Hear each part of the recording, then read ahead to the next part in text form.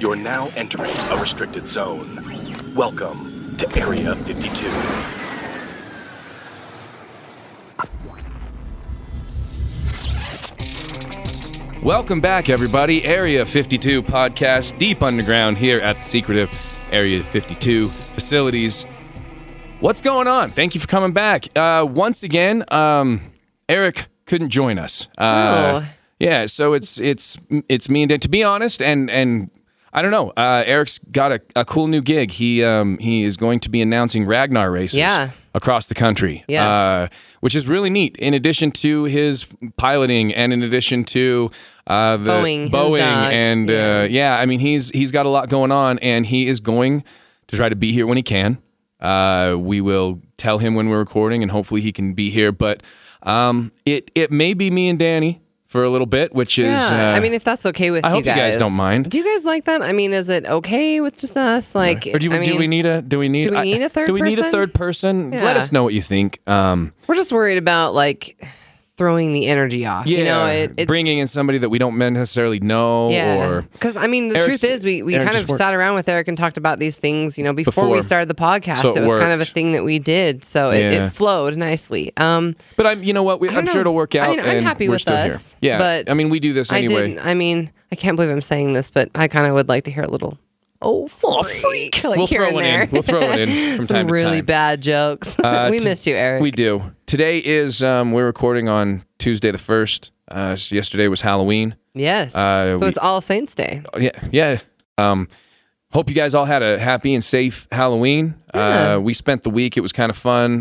Ghost hunting. We had 3 ghost hunts. We did one with the local news here to Leslie's Family Tree in Santaquin, which is a location that Ghost Adventures and Dead Files and different places have done. Tons of them. And then over the weekend, we went hunting with Paranormal U, our friends Jerry Hone, and his group, and they took us, we went up with some people to Fort Douglas, which is an army base here up by the University of Utah. And a really cool military museum. Great lots place. of cool artifacts in there. And that was a neat place to be. I would love to go back there. When you go on a public hunt, it's like 50, 60 people. Yes. When you go by yourself, it's a entirely different thing. And I would have loved to have been there, just us two, or us and our group, Ben, our cameraman and production partner Ben. That would have been neat. The second night we went to a place called it's always that way because it's a little harder to decipher. You can eliminate a lot of factors. You can account for the 5 people in the room and know that no one else made that sound. Right. Or different people's energy. You just have to get 25 people on the same page. Exactly. It's tough. So, but it was a lot of fun. We had fun. Really our friends, the Ostlers, the McDonald's came out. Sean and Angie, Jason, awesome Misty. group of people that we had. We also had our friends Flaps and Adrian. Just some good people came out this weekend. It was really fun. It's becoming an inside joke now, Flaps. And it's just been fun. It's been a lot of fun. I'm sorry to cut you off, but you were explaining the second location too. The studio is like a little business offices, kind of an old building. Interesting energy. Again, smaller location, lots of people, so it's kind of hard to decipher. But we did get some interesting things, and we did. We had some cool experiences and just got to spend some time with some cool people. Yeah, so I'd love to go back there. My favorite was the Spirit Box response when you asked it to finish the joke and said knock knock, and through the Spirit Box it said who's there. Really definite. Cool. Really, that was maybe the coolest thing that happened over the weekend. That was at Fort Douglas. Yeah, and we're going to go through our footage. In fact, the news story that we did aired last night, and I believe it's up online now, I was told. So cool. I will find it and put it up on the Ghost Hopping channel, which is where all of our Area 52 and Ghost Hopping stuff comes from, and I'll tweet it out. Nice. Coming up, though, it's interesting because Halloween's an interesting holiday because it literally goes like, and we were driving here, and it was like, there's fucking Christmas. Crown Burger, and they've got their Christmas wreath, and all the bushes are altering red and green lights. Like, already, on. like the lights are on. I mean, like, and there's a small part of me that, like, my little heart just jumped for joy when it saw that. But at the same time, I'm like, guys, slow down. Like, Thanksgiving's over there in the corner with its feelings hurt. Like, come on. But it does kind of go like October is fall, and then it's like, and now winter. It's like winter is coming. And with winter, especially this year, with November, especially before Thanksgiving, we have a huge event here. The American presidential election is coming up. And, big day. Just look. Here's the thing. We wanted before the election came up, we wanted to kind of go through some of the things that, because when it comes down, this is a thing. We don't want this to be about our political opinions at all. We don't want anybody we're not trying to sway anybody in how to vote. We're not here to tell you guys, I mean, sometimes we say our opinions on court cases and things like that, or what we think happened. But when it comes to ask things me about 9/11, right? But when it comes to things like this, this is not a political podcast, and we are not doing this episode in an attempt to sway anybody. What this basically is to me is that there are a lot of terms out there that when we talk about the candidates that from their pasts that we don't necessarily understand. Now, Donald Trump has been kind of an open book. He's written a bunch of books. He's a businessman. He has not had a big political past. He has his scandals, and a lot of them he wears very openly. That's how it is.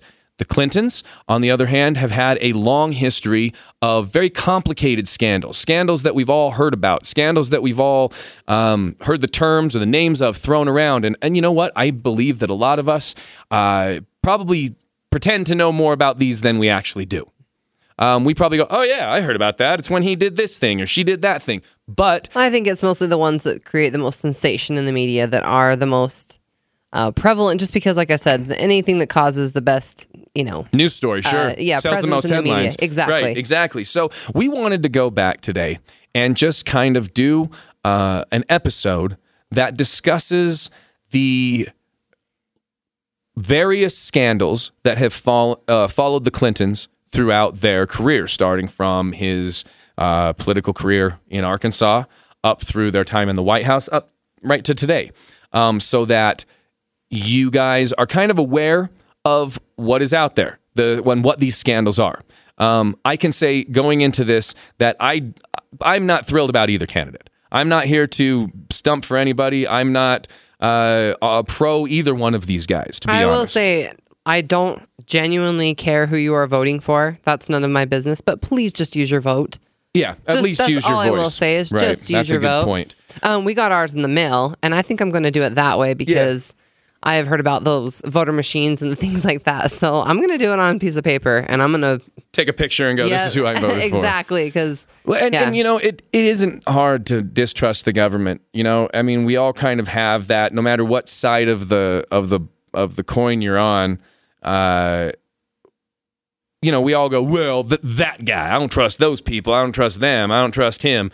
So, just be informed. That's really all it comes down to. You don't only have two choices. No, it's not just between Trump and Hillary. You have more than one choice, That's right. And I guess in more than two choices, but you know what I mean. You do. And just use your voice. But yeah, that's all. Before you do, we wanted to just kind of go over some of the scandals that when you hear about the Clintons in the news, you can kind of, understand what it is these scandals are. It's like I said, we don't need to do a whole episode on Trump saying that he grabbed some lady, grab him by the poots, whatever. I mean, we don't have to say he has these things. He has his scandals.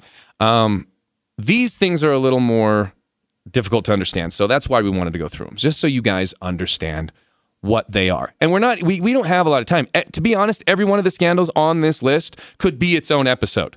So we're going to give you the bare bones, go through these, kind of explain what they are. I mean, just so you have, if anything, you can just make an educated decision. Right. Just one way or the other. Just educate yourself. And this isn't even all of them, to be honest. We had to pick. There's been a lot of scandals. So let's face it, we just kind of had to pick some of the ones that were There's one happening more well-known. Right now. Probably. So let's go back. We're going to kind of just go through various scandals that they've had over their careers. As you know, he came up through Arkansas. She came up through law. He was the governor of Arkansas. Went from there, and so a lot of these scandals have followed him through his career. These aren't necessarily in order. These are just some of the ones that we've gone through, and you might have heard these terms tossed around. So we'll just go over them. One of the earliest scandals that came in Bill's presidential term, I guess, the first presidential term, was right after his inauguration in 1993. The Clintons fired the entire White House Travel Committee employees after they had already previously served 7 presidents and gave the lucrative business, which was worth around $30 million annually, to people they had ties to. Like their friends and stuff? Yeah. People who, Hollywood producer, there was a Hollywood producer involved. There was a bunch of things. This led to investigations by the FBI, the Department of Justice, the Government Oversight Committee, and the Clintons claimed it was because of financial misdeeds by the employees, although they were all cleared.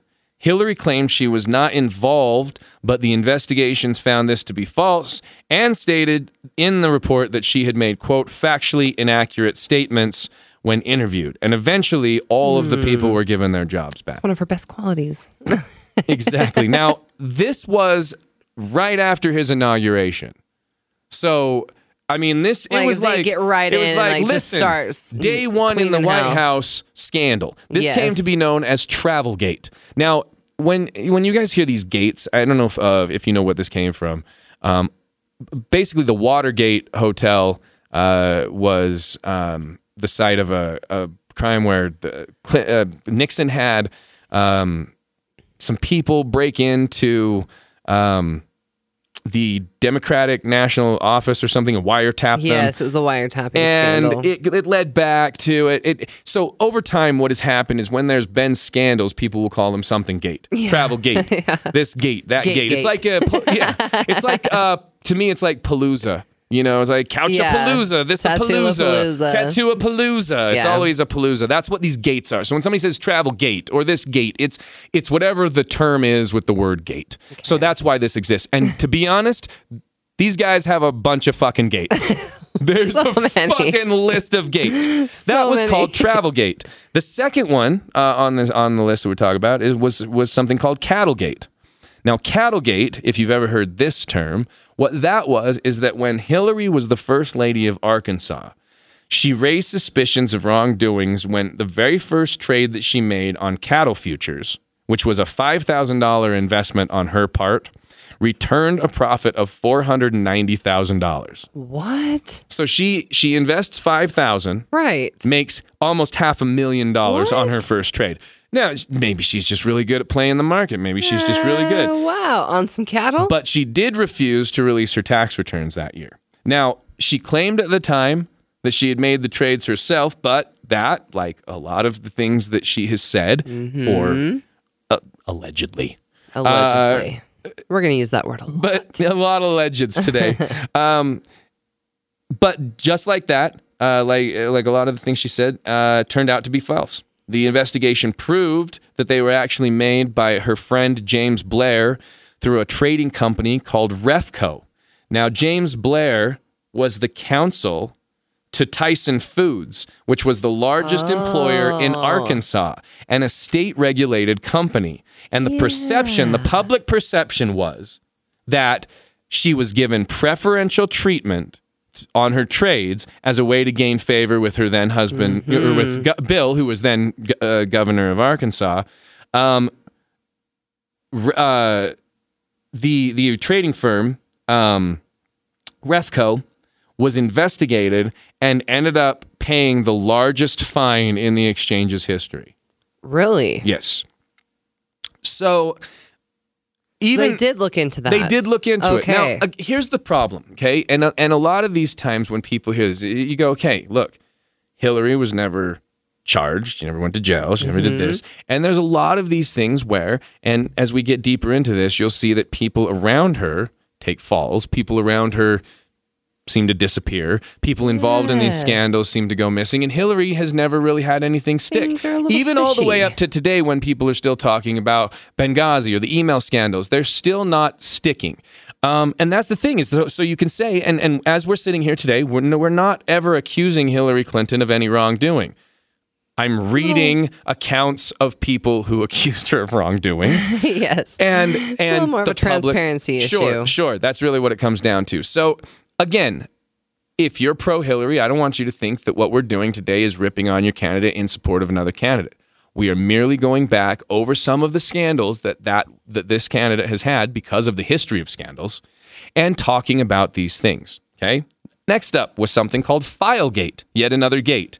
Now, basically what this came down to was during the Clinton administration, while they were in office. Their administration allegedly, well, although this isn't alleged, this was this. I think they got these. This happened. They improperly requested and received FBI background reports on 900 Republican officials. 900. They got now. This request was many. now. Here's the allegedly. The request was allegedly initiated by Hillary so that she could add information to her quote enemies list.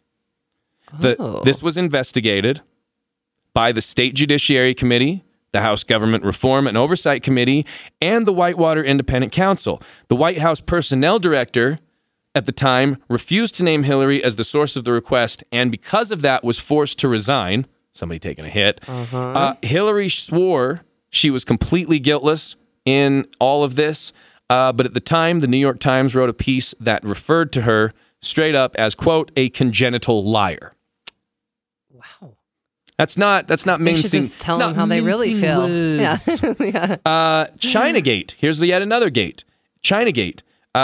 This scandal revolved around, in 1996, the Justice Department investigated campaign fundraising abuses and cover-ups by the Clintons regarding the efforts by China to influence U.S. policies. It was found that agents for the Chinese government actually poured millions into Bill's re-election campaign, the DNC itself, and the Clinton Legal Defense Fund. Now, if you've never heard of the Clinton Legal Defense Fund, what that is this fund was set up and established so that people or companies could donate and help pay the literal endless amount of legal fees that the Clintons have from constant lineup of court cases. Now, this isn't illegal. It's not even unethical to ask. It's like a giant Kickstarter. Yeah. However, again, the public perception, like with other things, like with the Clinton Foundation or certain other things that they're involved in, is that, hey, look, maybe, and why wouldn't it? Look, if I do a Kickstarter and I need $50,000 and somebody single-handedly gives me $45,000 of that dollars, guess what? He's probably going to get a little more preferential treatment from me. Hey, maybe you need a T-shirt? You want to come to the shows for free? You want to part in the movie? You want to whatever it is? You're going to get a little more treatment from me than the person. Even on Kickstarter, it says for a donation of $10,000, you get this or you get that. You know. Wow. So if you think about it, it's not illegal, but it is. Is it unethical? Yeah. I don't think they need to take people's money. Is it maybe don't have so many court cases? Yeah, maybe just don't be involved in so many scandals. Now that's kind of the perception, but again, it's not illegal. No, it's just that's the perception that if somebody look, you guys, I will tell you what, you can't take a bribe, but I guess I could slip $5 million in your legal defense fund, and maybe you remember that. That's kind of how this works, right? Yes. Now, Justice reported that, quote, a pattern of events suggested a level of knowledge within the White House, including the president's and first lady's office. That were complicit with the injection of foreign funds into Bill's reelection effort. That's what they found in regards to this Chinagate. So they did. I mean, the Department of Justice did say that there were knowledge that they knew that foreign monies was coming in to his reelection campaign with an agenda. Okay? That seems to be happening a lot. What are you going to, it's just these things. It's like all these things are like those auto texts that you send to people, that's just like, hey, we'll call back later. Hey, on the phone, or can't talk right now. It's just like they're becoming like these auto responses like, I was not involved. Yeah, I didn't do anything wrong. I was not guilty. And it's like, how many times are you linked to something shady? Yeah. Before people go, okay, either you're the stupidest person because you surround yourself with nothing but criminals, or you're a liar because you clearly know. Look, if I had 10 friends and every one of my friends was a liar, a cheat, a, corrupt, I would know who I'm surrounded by. Yes. And I mean, not to mention that, like, a lot of the things that she says as excuses are like, I just didn't know, or it was an accident. So, like, then you have to go, well, then you are just saying you're dumb. And then how are you this far up in politics in a position Right. of power anyways? But I don't think that they don't know what they're doing. Exactly. Because I don't there's think that other either. I don't think scandals- that they're dumb. Right, because there's other scandals that lead me to believe you know what you're doing. For instance, Pardongate. Pardongate happened when Bill was leaving office in 2001. He pardoned 450 people for crimes ranging from drug trafficking to kidnapping and terrorism. And several pardons benefited Hillary directly and had direct ties to her New York Senate bid. Now, what does that mean exactly? So when they were, what would it be his reason for pardoning those people? Hard to say. Well, it depends. I mean, Obama's been doing this, pardoning people, but like for people who are like in prison for life because they succeed. You know what I mean? I understand, but I he, mean, Clinton pardoned people they knew. Like, for example, Mark Rich was a billionaire felon who on the FBI's most wanted list, owed the government over $160 million and was actually hiding in Switzerland at the time he was pardoned. And on January 20th, 2001, his literal last day in office, Bill pardoned him. He was charged, Mark Rich was charged with tax evasion, racketeering, wire fraud, and trading with Iran. Oh my gosh. His wife, Denise Rich, who was a close friend of the Clintons, donated over $600,000 to the Clinton Library, $14,000 to the Clinton Legal Defense Fund, and $130,000 to Hillary's Senate campaign prior to the pardons. oh my gosh. So where is this guy now? Is he like still in Switzerland? Or is He never returned to the States, lived out the rest of his life in Switzerland, and died of a heart attack in 2000 something, Oh, wow. a few years ago. Oh my gosh. Yeah, so So I mean, that kind of stuff. like- I just wondered, like, what when you're talking about Hillary's Senate, like, Yeah. what? I guess you're talking about the contributions that they made. Is what you mean? Okay. Yeah. Pardoning friends, pardoning rich people Right. for rich people crimes. Who are I not mean, supposed to be rich, living in another country No, because they and- should be broke ass and in jail. right. I mean, if you like, right there when you're going, I'm pardoning a millionaire who is, he traded Yes. with Iran. That come on. Yes. I mean, you look at stuff like that and you go, okay, look, it's not a secret that the Clintons have had a shady past. I mean, Bill alone, we know why he left office. We know why he's fucking famous. It's pretty obvious. Like, so we're not attacking people who are innocent. Again, we're just going over the things. So when you've heard these terms or when you bring them up or when people talk about them on the news or in conversation, you understand what they mean. Another scandal that they were allegedly involved in, and this one is its own podcast. I really would love to go back and talk more about this. It was something called Maybe we shouldn't. it was something called the Mena Airport scandal. And back when Bill Clinton was the governor of Arkansas, which was the home of the Mena Airport, MENA, okay? It was an actual major pickup and drop-off location for drug shipments handled by the CIA. In fact, it is estimated by U.S. Customs that at least 75% of all drug smuggling aircraft pass through this area. So, meaning that they're involved, they would be involved with that, or that they were intercepting it? No, meaning that these planes landed there and people were, because the thing is, a plane lands, somebody's got to go inspect it, make sure it's fine. Yes. So you would the indication was that there was knowledge that this was going on at the airport, and people were probably receiving kickbacks for it to go on. That's kind of Now, what I meant. Involvement on their end of just saying, The like, thing it's is all that good. this is not only tied in. The thing is, this has been the names that have been tied in with this have been like George Bush. Really? Bill Clinton. Jeb Bush. Like there was names being tossed around, and I need to do some research into this. Now, the thing is that the famous drug smuggler Barry Seal, who was one of the pilots in this operation, claims he trafficked several $1 billion worth of drugs in just 3 years of working for the CIA before getting caught. Now, again, we know the CIA ran drugs. We know they ran. If you've ever seen the movie, what was it, American Gangster with Denzel? There was that whole thing about how they would use army planes to smuggle in heroin. It's not. Listen, we're not bagging on the government by saying that these scandals and these things happened. Now, Barry Seal was actually able to get a plea deal. and intended to turn state witness against bigger names within the drug smuggling operation, which some people believe included Clinton, as well as, some of the Bushes and other people.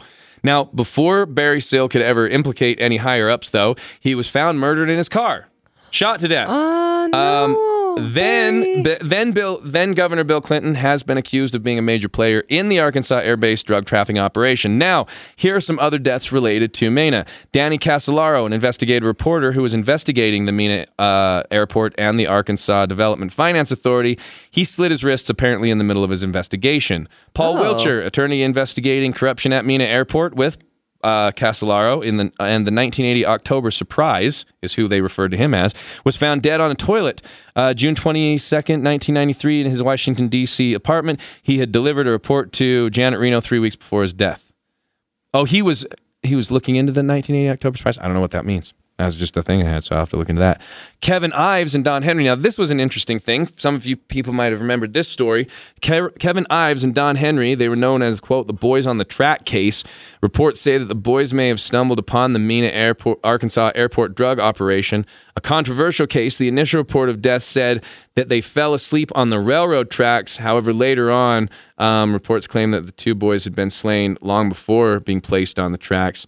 Many linked to the case died before their testimony could come before a grand jury. So convenient. I believe that they were just buried initially, and one of the boys' moms made a stink, and they were dug up, found they'd been stabbed, and found that they'd been this and placed on a track. Then, in regards to this case, people who died, Keith Coney died. He was involved, had information about the case, died when his motorcycle slammed into the back of a truck.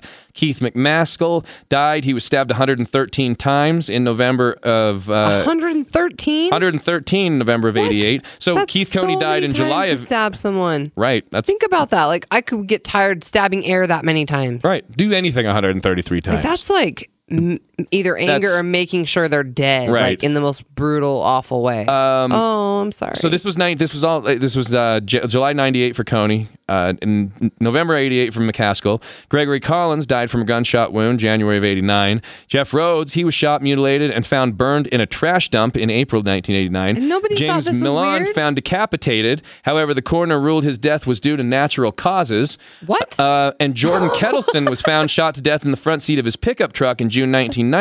And Richard Winters, a suspect in the Ives Henry deaths, was killed in a setup robbery in July of 1989. And these are people that all had information with this one case. And so you go, okay, well, here's a drug running case that took place well before he was president that could have toppled him, but because people were just killed. Well, and then that one guy where your head just naturally falls off. Sure, Did you guys know that happens? Natural decapitation. Yeah, Watch out. that happens. Watch out. That could happen to you. Right, even right now. Just be careful. There's also other scandals, other things that you've probably heard of. Some of you have probably heard of Mena. Most of you have probably heard of Whitewater. Whitewater is a scandal that took place with the Clintons back when he was still in Arkansas as well. Here's the basic rundown of how Whitewater worked. Whitewater was a real estate company that the Clintons ran with Jim and Susan McDougal, their partners. They would buy resort property in Arkansas that aimed towards senior citizens, people who couldn't afford it. It was basically a real estate scam, a lot like what happened in 2007 before they crashed the market. Yes. Where you would try to sell properties to people who they knew couldn't afford it. Yeah, this one makes me sad. Now, the residents were sold the homes even if they couldn't afford it, and it was done in the paperwork that if they missed even one mortgage payment, that the Whitewater could repossess the house, take it back, and kick these people out and resell the property.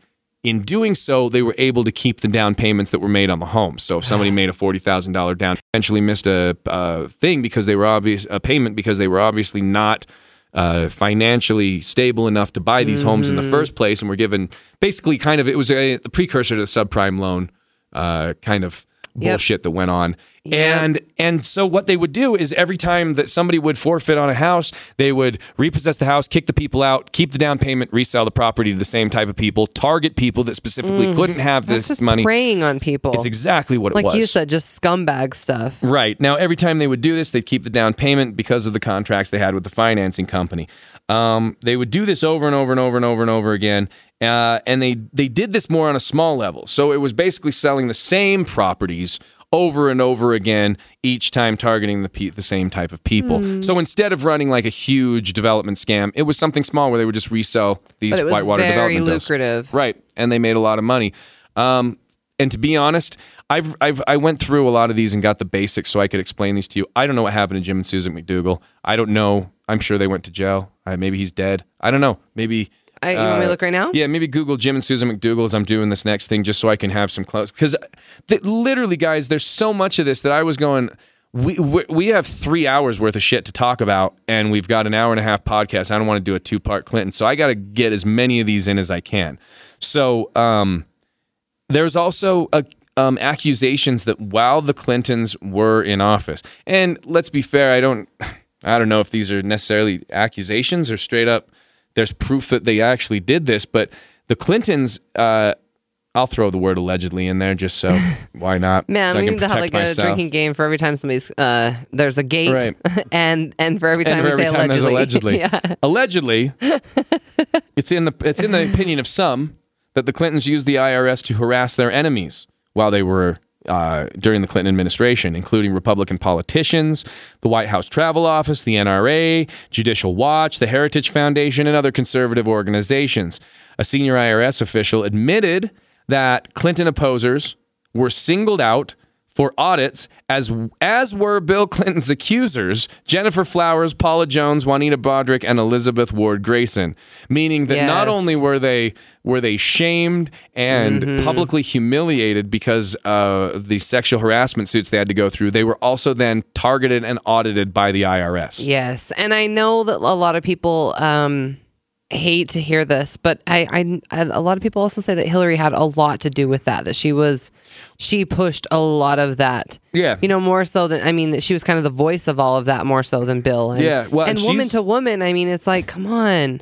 Well, and she's been investigated even past that. She's been investigated because of alleged fraud in her Senate campaign. That's another one. We got to drink for every time she's investigated by the FBI. Right. Fuck, I'm wasted already. On water. It's too much water. But she was allegedly investigated because of, she was investigated, not allegedly investigated. She was investigated because of alleged fraud in her Senate campaign by not reporting actual costs of events, hiding funds, working with former felons who she took untraceable money from, and this continued all the way up to and into her failed 2008 presidential campaign. When you talk about a lot of people don't remember, she ran for president against Obama and failed. That's right. Took a lot of money and failed. When you talk about them working with all these cons and stuff like that, I just imagine them them being tattooed necks and in orange jumpsuits. I just imagine Con Air. Yeah. That's Con Air. That's what Air Force One looks like. It's Con Air Force One, and it's them with just a whole bunch of the bunny. Yeah. I said drop the bunny. Now, I do have Susan. Okay, Susan yeah, McDougal. give me It says that Susan McDougal is one of the few people who served prison time as a result of the Whitewater controversy. Although 15 individuals were convicted of various federal charges, her refusal to answer 3 questions for a grand jury about whether President Bill Clinton lied in his testimony during her Whitewater trial led her to receive a jail sentence of 18 months for contempt of court. This made she did 18 months because she wouldn't. But just for saying that's scared. Exactly. That's being scared of somebody. When you won't, I ain't ratting on my friends. Why, and think about that. That's why she went to prison. She didn't even go to jail for the crimes that she committed. She went for lying on behalf of Bill Clinton. Or at least keeping her mouth shut. Allegedly. Keeping her mouth shut. Yes, and it says this made up most of the total 22 months she spent in incarceration. McDougal received a full presidential pardon from outgoing President Clinton in the final hours of his presidency in 2001. So she was pardoned. I will look him up right now. I've got it pulled up. Oh my God! Oh, these motherfuckers! And it's not even. Listen, it's not even because they're currently running, and it's just that the balls on these people to do this shit and then to just continue, and then we just get to continue accepting it. That's the worst part about this. We just have to keep eating shit because none of us have the power to do anything about any of these people on any side. Now I did see. Okay, look, I saw an extremely powerful visual presentation that with the use of pennies that someone kind of showed. They demonstrated how many people exist in the world. A penny represented 1 million people, and they kind of showed how many people don't vote, how many people are not eligible to vote because they're citizens. Yes, right? exactly. Yeah. Thank you for clarifying that for me. They how many? Sorry, I just got off topic. It was like 324 million Americans. Okay, and they show how many people are not eligible to vote because they're either incarcerated or they're under the age of 18, whatever the circumstance, exactly why they're not eligible. Then, so they kind of remove the pennies, and then they actually show the active people who have voted, and then the active people who have voted just for the major political parties, Trump or Hillary, and then they show how many people that there are that really, if all of those people actually did cast their vote either to an independent or somewhere else, and the whole thing was that also that they illustrated was that there were still more people in the world that did not want those two people to be president than there were people who did. It was very powerful. Voting aside, there's no committee, there's no amount. They're not going to have a poll where it's like we get to all go vote that Bill Clinton and Hillary Clinton and these people and those people and on all the sides, Bushes and Obamas and on every side of it, will ever go to jail or will ever be held accountable for decisions. And because you go, you know what? When you're the president, you have to make these decisions and people die. And you go, well, yeah, sure, that's fine. I understand that. But there's no part of being a president that says you get to free all your friends and then just and do all this and take all this money and do all this shit and then just you get to keep going and being a person that we all respect. Like, honest to God, there's no part of us that ever gets to go up to Bill Clinton and go, you fucking get to be held responsible for being a fucking criminal douchebag. Yeah. Or go up to Donald Trump and go, you need to fucking be held responsible for being a loudmouth asshole. Go, I don't care if I got more money and you fuck off. I got 25 bodyguards, beat him up. Right. That's the helplessness we feel, is that we can vote all we want, but guess what? At the end of the day, even if we all got together and voted George Clooney, guess what? He's not going to be fucking president. I mean, anybody, I don't necessarily think, like you're saying, I don't really think a politician is the best person for the job. Get together and write in anybody. Just that good dude, that lives in your block, who just like that guy needs to be the president. Even if 40 million people wrote in somebody, right? We all wrote in John Cena.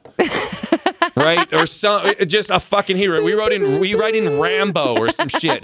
They're not going to fucking make him president. It doesn't matter. They'll still go, well, listen, at the end of the day, the Electoral College and the the Supreme Court will make sure that... And the Rothschilds. Right. It's all going to be somebody. I don't know anything about that. Look, the point is that we're fucking helpless because no matter what, even at the end of the day, when all of these fucking scandals, all of these things are here... in front of our faces, we still can't do it. That's what makes us mad. I think that's why people say Hillary for prison or fuck this guy or this guy's terrible, because at the end of the day, we have to say our anger somehow because we don't really have the ability to make them pay for that. We can vote for the other person and not give them the job that they want, but that doesn't mean that Hillary still doesn't, if she doesn't become president, she's not going to immediately go to prison and immediately be poor and immediately go have to get a job at fucking Payless Shoes. She's going to go get paid $40 million to make campaign speeches and get to be some ambassadorship. And she just gets to keep being a fucking free person after doing all the things that they have been, allegedly done or been involved in. I mean, at this point, look, you've at least been involved in enough shady shit that I have to think about that. Right. I have to go, okay, well, you've been involved in more shady shit than unshady shit. I feel like being investigated by the FBI twice in the last 3 months. Well, 6 months, let's say. Let's say who else do you know that has that level of criminal investigated twice? If I had been investigated by the FBI once for doing something in your life, once, guess what? I don't get to have a job. I get to go work some shitty job where they hire people because that's the only job that I could get. Now, even if I hadn't done anything wrong, because guess what? Hillary hasn't been accused of anything, but she's been investigated a bunch of times. But if I'd been investigated a bunch of times, that's what people would know about me, and they wouldn't book me, or if they wouldn't give me a job, or they wouldn't, that's what I'm saying. Is you could run for president. It's the only job I can get. But she has other things out there, It's like even up through her time as Secretary of State, it was filled with controversy. Her term, her administration lost billions of dollars. Clearly, the email scandals with destroying information, the Benghazi incident, missing emails, the Benghazi cover-up. For those of you that don't understand what that is, the thing about Benghazi is that it's one of those things where it's not necessarily anybody's fault. People that are opposed to her will always blame her, will always blame Obama. But the fact is that what happened, what Benghazi is, and you guys might have heard this, and maybe, again, might be one of those things where you're like, oh, I know all about that, because that's what we do. We go, oh, yeah, sure, I know about that. And then we go, I don't know about Benghazi. I don't know what that is. Yeah. What happened in Benghazi was that on September 11th, 2012, September 11th. So weird. A U.S. mission in Libya was attacked and 4 Americans were killed. The people who were killed died from mortar fire. And there were pictures online of what looked like one of the Americans being carried through the streets, like his body was being paraded and tortured. Yes. But what it turned out to be was that there was a group of Libyans who were actually helping him to a local hospital where he ended up dying. So again, these are misinformation from both sides that you're going to see. Media sensation. Right. So, do some research. The theory that exists around Benghazi is that Clinton Obama knew about this attack, knew that people were in danger, and did nothing. And just sat back and allowed Americans to die. Criminal negligence, essentially. And you know what? The people who believe that, the people on the right, they will never not believe that's how that happened. Because and guess what? We're never going to prove that they didn't know and that they didn't sit back. I mean, we don't. Yeah. Even if they did, they'd go, well, we try. And come on, we're never going to know. The fact of the matter is, though, these jobs are dangerous. These people who work abroad in these countries that are war-torn, these countries that are just anti-American because of years and years of us disrupting and wars and bombing cities, and these people they accept these risks. They know how dangerous these are. You're going to contentious parts of the world, and sometimes terrorists kill people.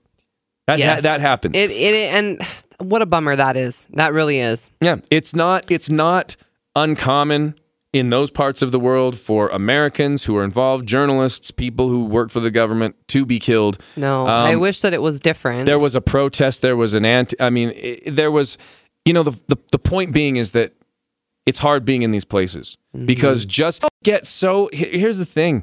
And I'm not taking a side, but we always get so fucking caught up in the fact that 5 Americans were killed in an attack today. But the other part of that sentence is that 200 Syrians were killed, 300 Libyans, 300 Egyptians, 400 people from Turkey. Turkians? When I said that, I was like, know. Turks? Do you say Turks? I don't know the correct term. I actually don't know either. And I realized as I said that, I was like, Turkian? Listen to this podcast. But the point being is that we are always so caught up in the American lives lost, and we should all, as a global community, be more concerned about the total number of human lives that are lost. All human lives, not on this side or that side. All the human lives are important. And so, yes, 4 Americans died, and that's horrible, but thousands of people have died. I mean, if it wasn't like a war-torn world, then we wouldn't have to worry about our reporters going over there. They wouldn't be dying of these deaths. We wouldn't have these attacks and these terrorists that hate us. So, I mean, if we were nicer to each other, and if we, I mean, that's like any way you cut it. It's just like reporters could be reporting on cool shit and like cool places on the world and like I don't know, cool animals and endangered, just cool shit. Rather than talking about war and differences. And my biggest thing is that the war is often generated for monetary purposes, and that's what bothers me the most. So we sound like Miss Congeniality. Well, we sound like hippies who want peace, but the fact is that but it's the truth. It is true.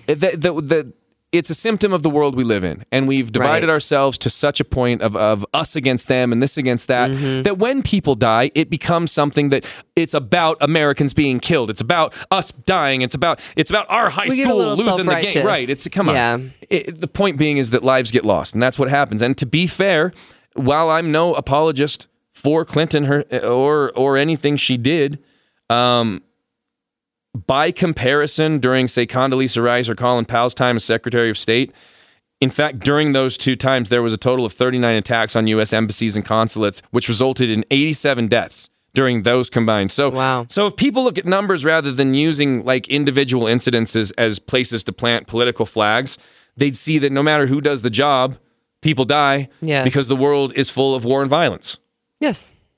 So, it's always going to be like that. They are the people who are actively in charge of the war and violence or response to it. And so it's like, no matter what, they're kind of the face of that department. So they're going to get blame on them somehow. Yep. They're going to step in it and it's going to get on their shoes. Like, it's going to happen. And that's always, there's always going to be that.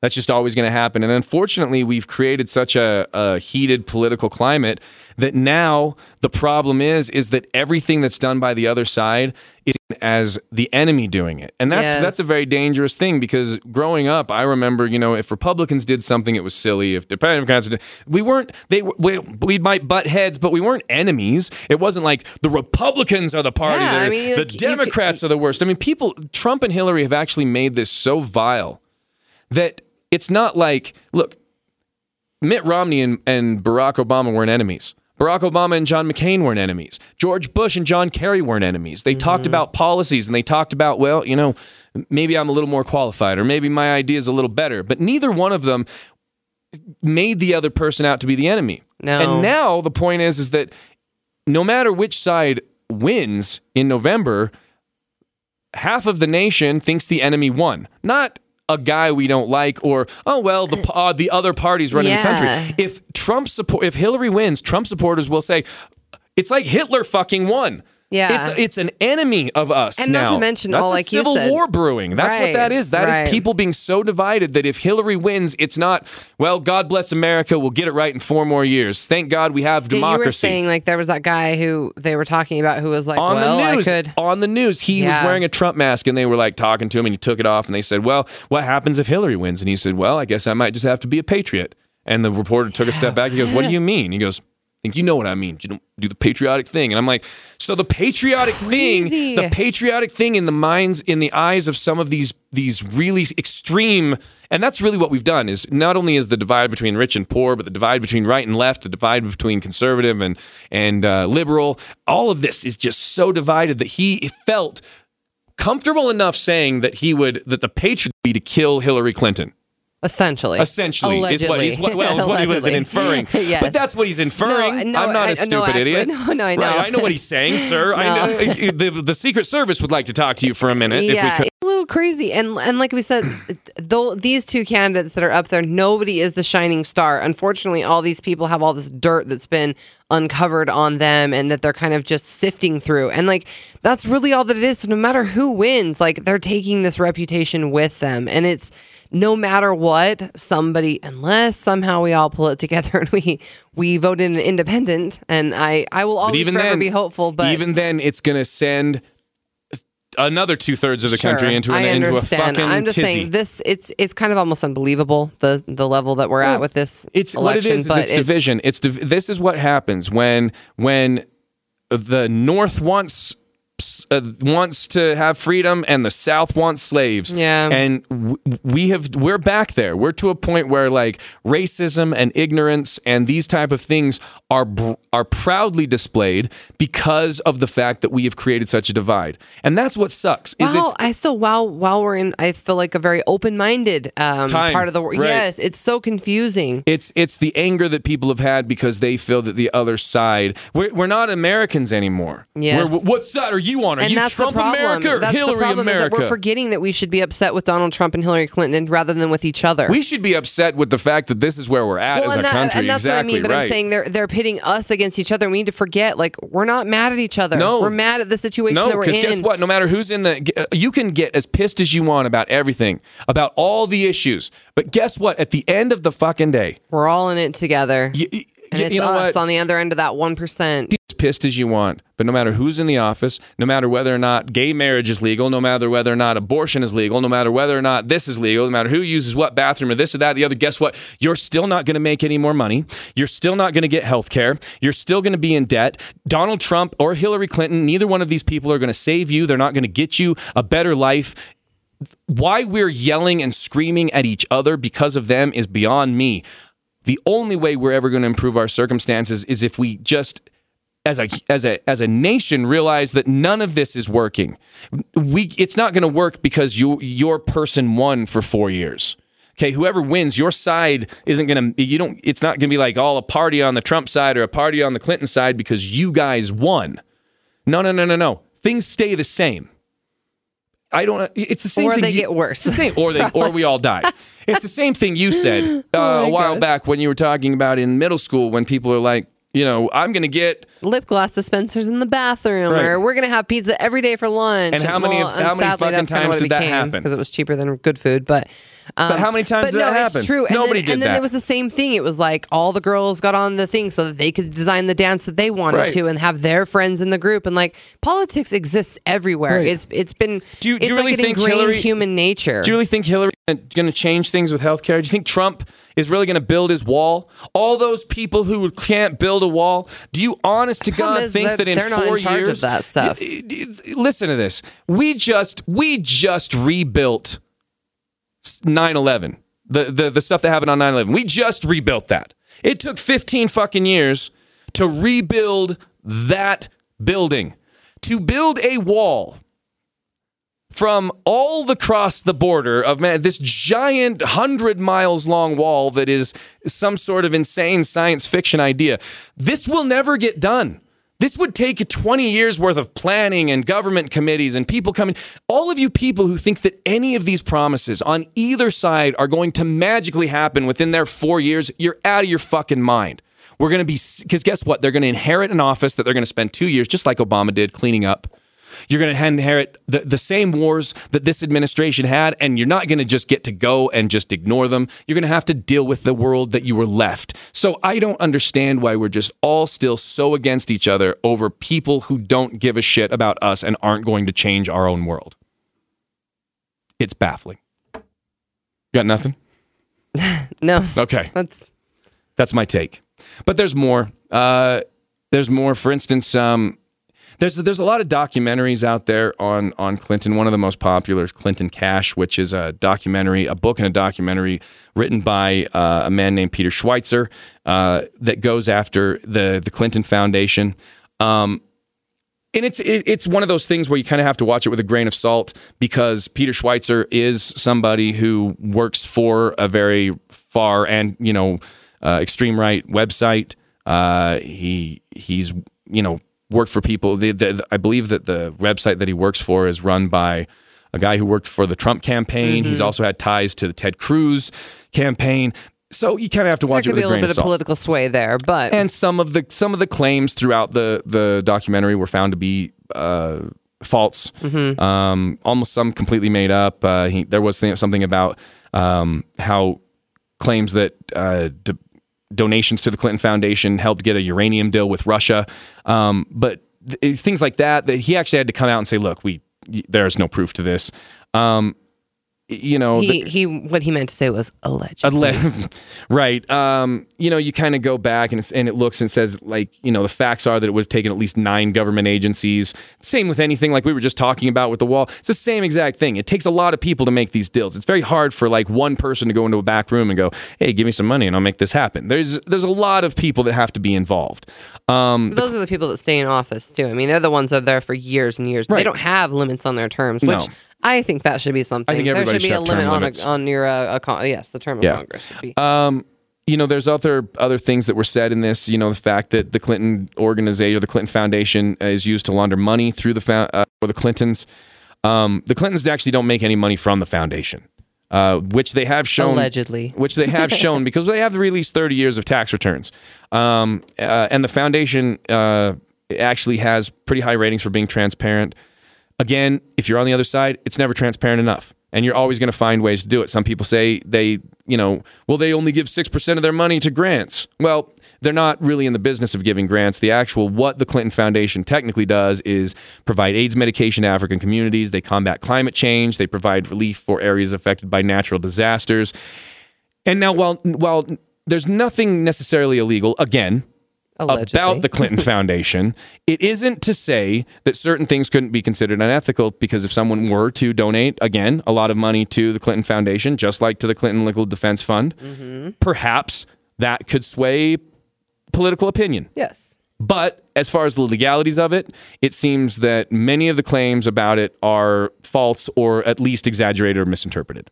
Mm-hmm. So, again, when you watch things or when you go out there and you look at these things, make sure you study both sides, because, again, where there are scandals and where there are things that were genuinely documented, there's a lot of other stuff that is just political, just mumbo jumbo that they're just tossing back, just muckraking. Yeah. Now, one of the most, I guess, prevalent stories, things that have followed the Clintons through the years is the Clinton body count or the Clinton kill list. Yeah. Some of you have heard about this. It's online. You can find it in its entirety if you want.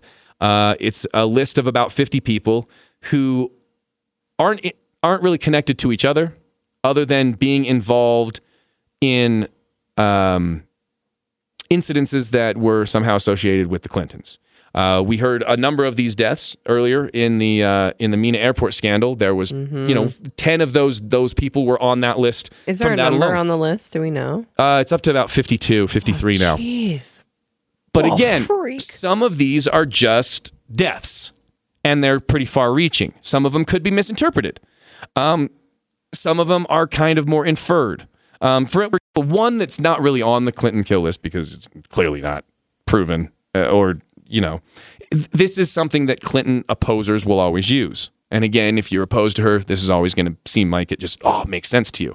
But some people say that because of the timing of JFK Jr.'s death, it could be a part of the list. Oh, really?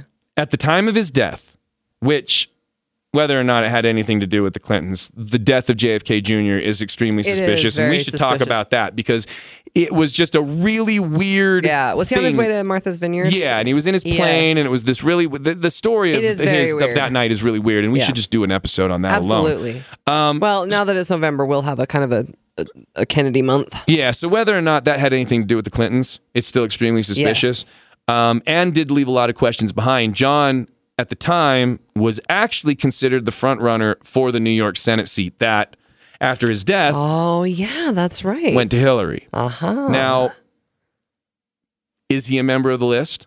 Or was it just kind of an unfortunately timed accident that ended up benefiting Hillary? Well, as of right now, the official statement is that it was an accident, correct? Yep. So there's a lot of accidental deaths on here. We can't quite put him on the list. But there's a lot of accidental deaths. I feel like he's on the waiting list. And some of them, it's like you kind of go, well, maybe. Like, for instance, some people point to the case of Mary Mahoney.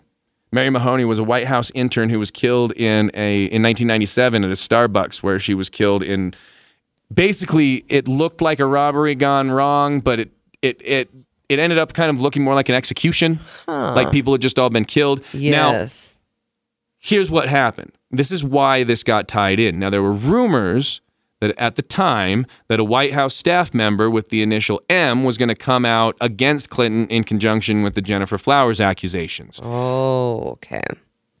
People claim that this was Mary Mahoney and claim that she was killed because of this. However, a man did come out claiming that he had committed the crime and that it was a robbery gone wrong. Whether or not he really did, whether or not he was concerned, but he did. Right. Now, after this, not long after this, Monica Lewinsky came out against Clinton.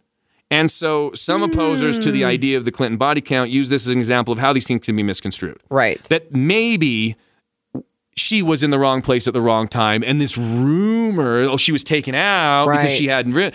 But maybe she was legitimately just in the wrong place at the wrong time, and Monica was who people were talking about. But interesting. As you can see, there's plenty of people who will go, no, it's this way, or no, it's this way, right? So that's what we do. So it's in some cases, though, it's not as easy to write off, okay? And probably the most famous and scrutinized death on the list is that of White House legal counsel Vince Foster, who apparently, allegedly, on July 20th, 1993, killed himself in Fort Marcy Park in Washington, D.C. However, everything about this says no, he didn't. Yep. And you don't need a law degree. No. You don't need to go to school, and you don't need criminology experience. Just you need common sense. And so when we're looking at this, just like we did with 9/11, and you go, okay, I don't think that everything on 9/11 is fake or false or this or that or the other, but guess what? There's at least a couple holes. And if that's the case, then why the rest of it? Yes. So if and we'll tell you about the case of Vince Foster, but if Vince Foster, his death was either a murder or a cover-up of a suicide or whatever, you go, okay, but why? Right. And if that's the case, that's where the scandal lies. Now, let's talk about Vince Foster. And you can go back and look at this. It's very fascinating. And people have always thought this is suspicious from the 90s. I mean, Yeah. there's news stories of it from the late 90s where people are like, this is fucking Yes. bullshit. So let's go over it. Foster was a childhood friend of Bill Clinton. He worked They go way alongside, back. they do. He worked alongside Hillary in Arkansas law offices. He was deputy legal counsel for the Clinton administration at the time of his death. Officially, the official story is Foster walked into the woods in Fort Marcy Park in Washington, D.C., put a 38 millimeter handgun in his mouth and shot himself. End of story. But there's quite a few holes in the story that actually lead people to believe he was murdered, or at least his death was a cover-up of some kind. Yes, it's suspicious nonetheless. So let's talk about how Vince Foster was found. Now, Vince Foster was found in Fort Marcy Park, lying as you would see a corpse lay in almost a grave, but without its arms crossed. His legs were straight out, his body was straight out, and his arms were straight out down at his side. Almost like he'd been laid there. Interesting. Here's some other interesting facts. There was no blood at the scene. Despite the fact that this man had allegedly put a .38 caliber handgun in his mouth and blown off the back of his head, there was no blood at the scene. There was also only a very small exit wound with very little gore. There was also no brain or skull fragments found at the scene. No bullet was ever found, despite the fact that investigators combed the area and found tons of ammunition, in fact, some dating all the way back to the Civil War. Because of the fact that this was a place, this was a national park where there was cannons and things like that. They found Civil War ammunition, but no bullet that freshly killed Vince Foster. They also said there was no blowback on the gun itself. If you put a gun in your mouth and you press the trigger, there's going to be all sorts of stuff that goes back onto the gun, into the barrel, all over the gun. None.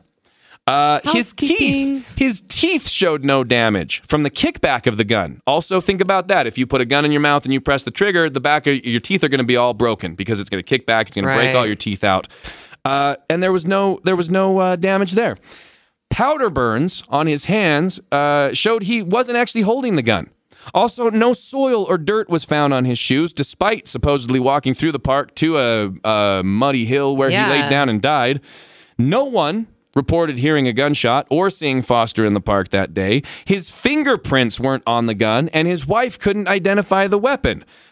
In fact, the gun in the death scene photos, there's a shot of his hand showing him holding a black gun, but his wife was silver gun, which she couldn't identify. Yes. Now, and it's not strange. There's a chance that a wife might not know about a certain handgun that a husband might have. Maybe he didn't tell her, but still, it was two separate guns. Right. So, also, the gun in the crime scene picture is in his right hand, despite the fact that he's left-handed. Yep. Also, it's in his hand with his thumb, his fingers on the trigger. It's so placed. I mean, it's just ridiculous. They've had experts, crime scene experts who have dealt with things like suicides and things like that, who have said that it's not common. And I mean, if you think about it, it makes sense. For a gun that it's to fly, upwards of 30 feet, be away from the body because your body flies. Yeah, exactly. And it kicks because back, it's a violent jerk, in that moment of death. And I think that for it to be laid so neatly right on his lap and his body to have slumped in such a perfect position, it's weird. It is weird. And here's some other interesting facts. His body was actually covered in carpet fibers. Yes. And that's the thing. It's almost like it's literally like they rolled a body in a carpet and they dumped it in the woods. It's so Matlock. It's so fucking Murder, She Wrote. I figured this one out in the first 5 minutes. It's not hard to figure out. The blood on his face. Oh my God. This is the best. The blood on his face. So he was if he went into the woods, sat down, shot himself, right? His head would have gone back and he was laying on a hill. So his head was actually going uphill. His feet were downhill from him. The blood on his face actually rolled in a different direction. Somehow defies gravity. Then his body was found. It rolled uphill. So up towards his eyes. Yeah, so the way that his body was found, the blood would have had to roll uphill. But the other thing is that he actually had 4 different blood paths on his face, meaning that there were 4 different directions that the blood had, even though somehow they say that it killed him instantly and he fell there and he was dead and he wouldn't have moved from that point. And if that would have happened, not to mention there was such minimal blood, but the blood that was coming out of his nose should have gone in one direction. Mm-hmm. He died instantly. He should never have moved from that point. But there was 4 different blood trails.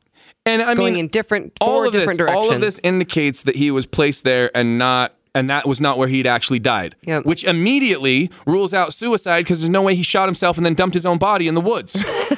Oh, can you not do that? No, that's not how this works. Okay. Also, here's the other thing. Many of the original crime scene photos are missing or did not survive. Oh, that's right. They said that, and a lot of them did not process or whatever. They didn't work. They were just corrupt didn't files. work. They were corrupt. Well, not even files. They would have been film back then. I'm saying they did not. Develop? Develop. Yes. They also say that the autopsy report didn't coincide with the wounds that witnesses say he had. Paramedics say they saw wounds in his neck, other exit wounds, which were never on the official autopsy report. In fact, the paramedics who found him say that his body was laid straight out like it was, quote, ready for the coffin. They went on record saying that they believed it looked like a homicide. In fact, one of the paramedics, there's record of him getting so upset during his deposition because he thought he was being railroaded into making a false statement that he actually had to be calmed down by his lawyer. Wow. Because he was like, no, that's not what happened. Right, Quit trying to make me say what happened. And he got pissed. Witnesses who passed polygraph tests gave reports that they saw suspicious people in the park. These witnesses weren't interviewed until months later, and some of them claimed that after being interviewed, they were threatened and bullied by men in suits that would come by and into not cooperating. There's that guy that was in the park, right? And he said he saw like that guy sitting in his car, and he told him kind of like, gave him a look like, get out of here. He was giving him like this really intense, glare at him, like like you shouldn't be here. And all of these things that these guys said that they saw and then gave statements to police, they said they were even changed. Some of them claimed that the statements that they gave were actually changed in the official police reports, that they said, I saw something, and the report said, they said they didn't see anything. Like, they officially fucking changed their statements in the statement. Right. There was a supposed suicide note found in Foster's briefcase, despite it having been previously searched twice. It was torn up when they found it in about 28 pieces and was widely believed to have been a forgery. Absolutely. Basically, like it was some note that was no like fingerprints on it, despite being torn up that many times. Neither did the gun. The gun didn't actually have Vince Foster's fingerprints on it, despite him using it to kill himself. Right. How the fuck? Oh my God. And this is the thing that's so maddening is you look at all these facts and you go, I'm not a lawyer or a cop, but fuck, I'm not stupid. No, and I don't know that Vince Foster didn't do shady things while he was in his term. Things but I feel bad about but his this is death. what happened, right? Yeah. Now, here's the thing, okay? There are reports from a witness known as Mr. X who claimed that he called police multiple times from what sounded like payphones, who claimed that he saw a man fitting Foster's description being carried through the park that day. He called police about 9 times and then was never heard from again. Oh, my gosh. There's also another report that alleges that Chelsea Clinton's nanny, Helen Dickey, had placed a call from the White House to Roger Perry, who was a 29-year state trooper veteran who was working as a bodyguard to then Arkansas Governor Jim Guy Tucker. She called the Arkansas governor's mansion and said to him, and he wrote this down. There's you can see the interview with Perry, Trooper Perry, saying that she had called him and said that Vince Foster had gotten off work that day, gone out to his car in the parking lot, and shot himself in the head. What? Now, here's the thing. What? On the day he died, Foster left his office around 1 p.m. His body was found around 5:45, 6 p.m. Okay? Around 5:45. Okay, 6 p.m. is when police officers arrived and identified the body. Okay? Around 6:30 is when that happened. However, the White House and the Clintons say they didn't find out until after 10 p.m. that night. They went on record saying this. Helen Dickey actually testified that she didn't call the Arkansas governor's mansion until after 10, but this completely conflicts with the report of Trooper Perry, who says that he received the call between 6:30 and 7:30 Arkansas time, which doesn't match the timeline put forward by the Clinton administration. So if this was a suicide, you say, why the cover-up and the lies? Why the lie about the timeline? Well, during this time, there are security codes and alarm logs that show that people went into Foster's office and things were removed. Oh, yes. So a lot of files that people believe had to do with Whitewater and Travelgate all went missing. The alarm logs on the day of his death show that his office was entered. So if he... Now, so then you go, okay. I mean, and not to mention, Helen, right? Mm-hmm. Helen says that that he went out to his car and shot himself. So if he did, I'm sorry, but you should have found Vince Foster dead in his car where he shot himself. Right, and if that's and if he did kill himself, and if it wasn't, people do say he had been suffering from depression. Maybe he knew some stuff. Maybe he was involved in some things, and maybe he did kill himself.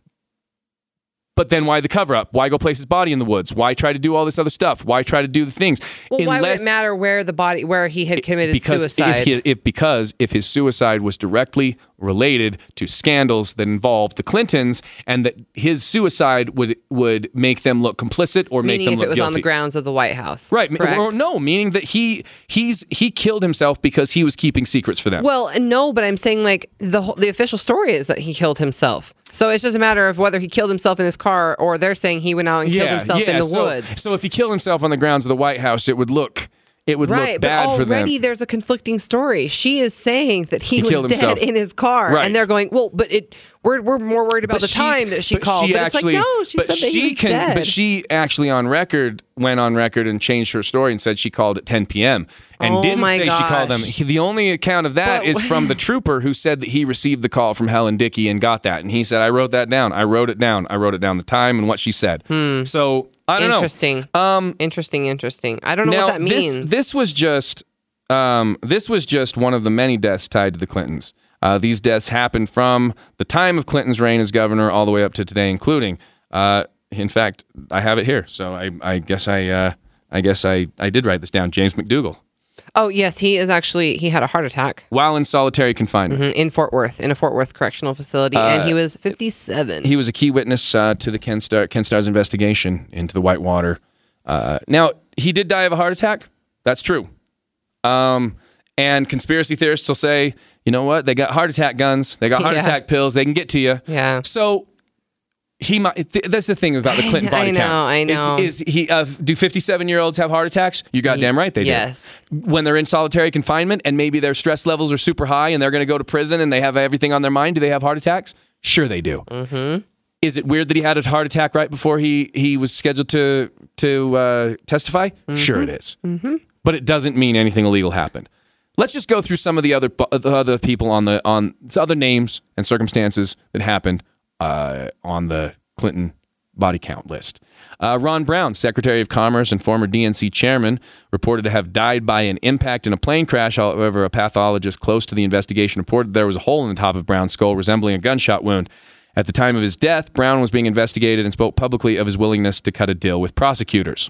C. Victor Raiser II and Montgomery Raiser, R-A-I-S-E-R. They were major players in the Clinton fundraising organization. Both died in a private plane crash in July of 92. Ed Willie, Clinton fundraiser, found dead November 1993, deep in the woods in Virginia of a gunshot wound to the head, ruled a suicide. Ed Willie died on the same day his wife, Kathleen Wiley, claimed Bill Clinton groped her in the Oval Office in the White House. Ed Wiley was involved in several Clinton fundraising events. Jerry Parks, head of Clinton's gubernatorial security team in Little Rock, gunned down in his car at a deserted intersection outside of Little Rock. Parks' son said his father was building a dossier on Clinton. He allegedly threatened to reveal this information after he died. The files were mysteriously removed from the house. James Bunch died from a gunshot wound. It was reported that he had a, quote, black book of people which contained names of influential people who had visited prostitutes in Texas and Arkansas. Sounds like old Slick Willie's bag. James Wilson was found dead in May of 1993 from an apparent hanging suicide. He was reported to have ties with Whitewater. Kathy Ferguson, ex-wife of Arkansas trooper Danny Ferguson, was found dead in May of 1994 in her living room with a gunshot to her head. It was ruled a suicide, even though there were several packed suitcases as if she was going somewhere. Danny Ferguson was a co-defendant along with Bill Clinton in the Paula Jones lawsuit. Kathy Ferguson was a possible corroborating witness for Paula Jones. Bill Shelton, Arkansas state trooper and fiancé of Kathy Ferguson, critical of the suicide ruling of the fiancé, he was found dead in 1994 of a gunshot wound, also ruled a suicide at the gravesite of his fiancé. Suzanne Coleman reportedly had an affair with Clinton when he was Arkansas Attorney General, died of a gunshot wound to the back of her head, ruled a suicide, because that's where you shoot yourself. Oh my gosh. She was pregnant at the time of her death. Barbara Wise, Commerce Department staffer, worked closely with Ron Brown and John Huang, cause of death unknown, but died November 29th, 1996. Her bruised, nude body was found locked in her office at the Department of Commerce. Oh. Herschel Friday, attorney and Clinton casual day fundraiser, at died work. March 1st, 1994 when his plane exploded. John Ash, former president of the UN General Assembly, was awaiting trial on bribery charges when he turned up dead in June, apparently having crushed his own windpipe while lifting weights in his home.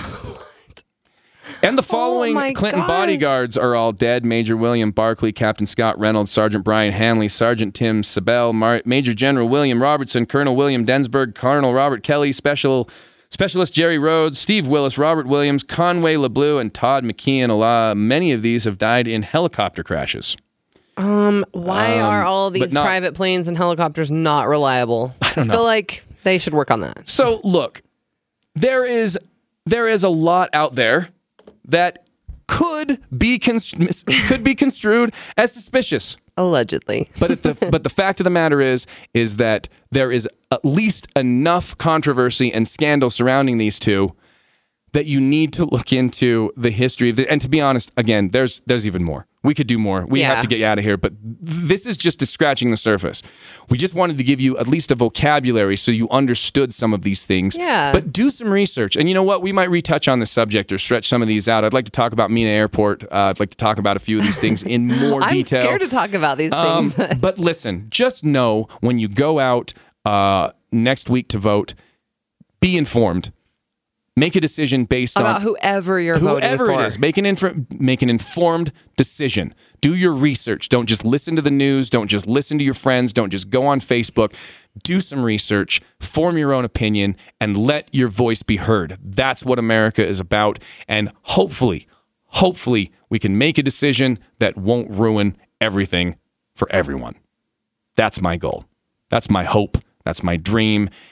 And I really believe that there's enough good in all of us that we can pull through this. So go out, let your voice be heard, but do it with information.